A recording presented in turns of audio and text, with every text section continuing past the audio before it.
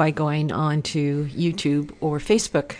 Yeah. Amen. So you get to hear a voice every day. Well, Absolutely. maybe not mine. They get to hear you preach on Wednesday and Sunday. Unless you hear me in the background in the audience. Yes. Sometimes I can't contain myself. So we're doing angels and end times. Talk about an exciting subject. Something that makes you want to stop and pay attention. This is it. Because we are living in the last days. I honestly believe it can't be long before Christ returns. He has fulfilled every promise that he said, every prophecy about him. So the chances of him fulfilling prophecies regarding his second coming, well, I would say the batting average of the Bible is about 1,000%. So it's exciting. We're moving into that time. So an angel came to Daniel. And Angel Gabriel. Yes, the angel Gabriel, the messenger angel.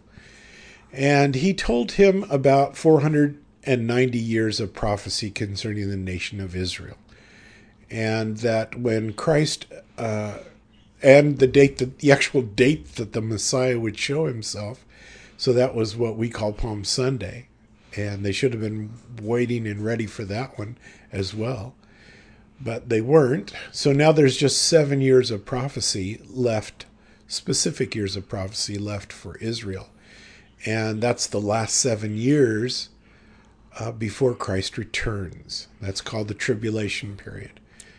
And somebody will show up, and that's the Antichrist, but he won't look like the Antichrist. Yeah, people think Antichrist, they think it's going to look like a devil suit with horns, but he's going to be probably handsome and smooth talking and charismatic. And it's going to be a really terrible time where everybody's panicked because the economic system across the world has collapsed.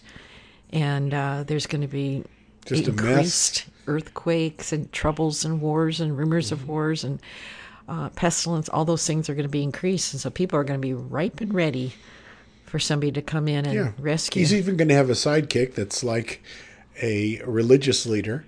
Mm-hmm. And so he's just going to be the man with the answers. Right. Until the midpoint of that 7-year period, so 3.5 years in, and he's going to go in and to the temple with the rebuilt temple for the Jews, and he's going to want to be worshipped himself. Can you imagine that? And that's when the Jews are going to wake up and smell the coffee. They're going to head for the hills. The Lord's going to protect them for that last 3.5 years. So I think, should I stop there? Is that a good enough recap? Yeah. So as you look at that time, it said that the Messiah would be cut off. So we know that's when, not for himself, but for others. So we know that's when the crucifixion happened.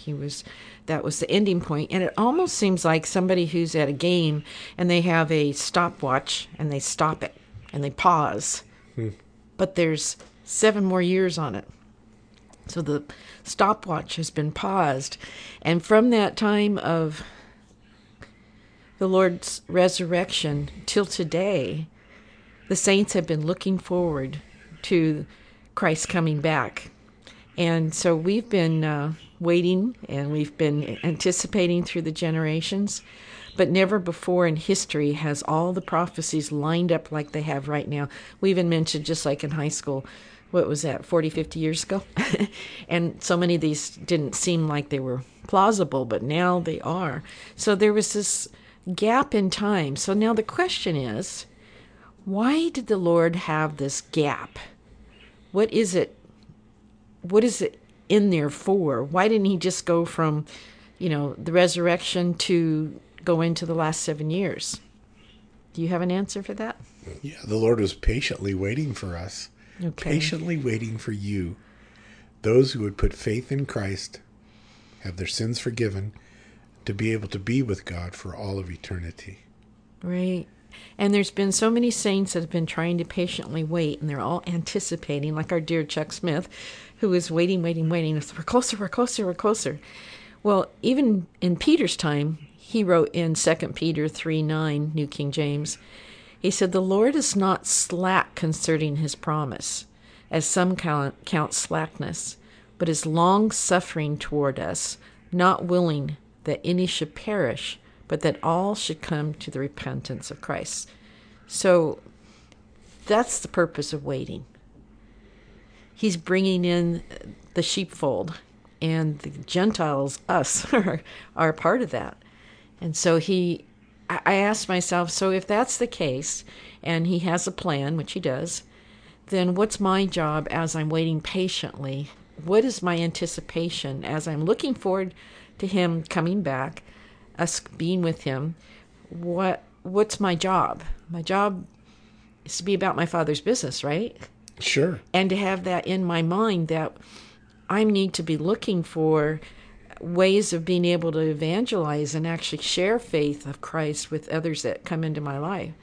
Because I may influence someone with the gospel, and that might be the very last person that God was waiting for, and then zap, the clock watch, the stopper stops, unstops, or whatever, and his clock starts ticking again. So we're to be about our Father's business. Peter talks about the fact that if you know your Lord's coming, how should you be living? Right. And that really leads to that, well, it's an age-old question. Are you doing anything that you would be embarrassed doing when Christ returns? So it does make us, straighten up. Well, and stand on our Live tippy right. toes. And knowing that we've talked about before that we've been giving jobs to do, and you want to fulfill those purposes that God's given you. And first on his list is sharing the good news, the gospel, with others. Yes.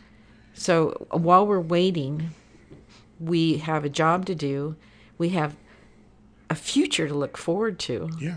And while we're going through this time, he's promised, I'll never leave you or forsake you, and I'll be with you to the end of the age. Right. So you can tell your friends and family what you've been reading lately in the Bible. You can tell them that you listen to Devotional Life every day and you wish they would as well. You can just share what God is doing in your life, how he makes it exciting. We have this hope, and hope is just so wonderful.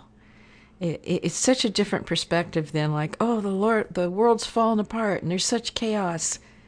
But we're giving the inside track. God is working out his plan. He's given us himself to be with us. He's given us resources, and he's coming back. That's our hope. Amen. Amen. Father in heaven, we thank you for eternal life in Christ Jesus. We thank you for our friends that are listening with us. We know, Lord God, you have a plan for each one. I pray, Father, that your perfect, highest, best will would be completed in their lives. Use us, Lord, for your glory and our good. We love you, Father, because you first loved us. We pray these things in Jesus' wonderful name. And everybody says, Amen. Amen. God bless you.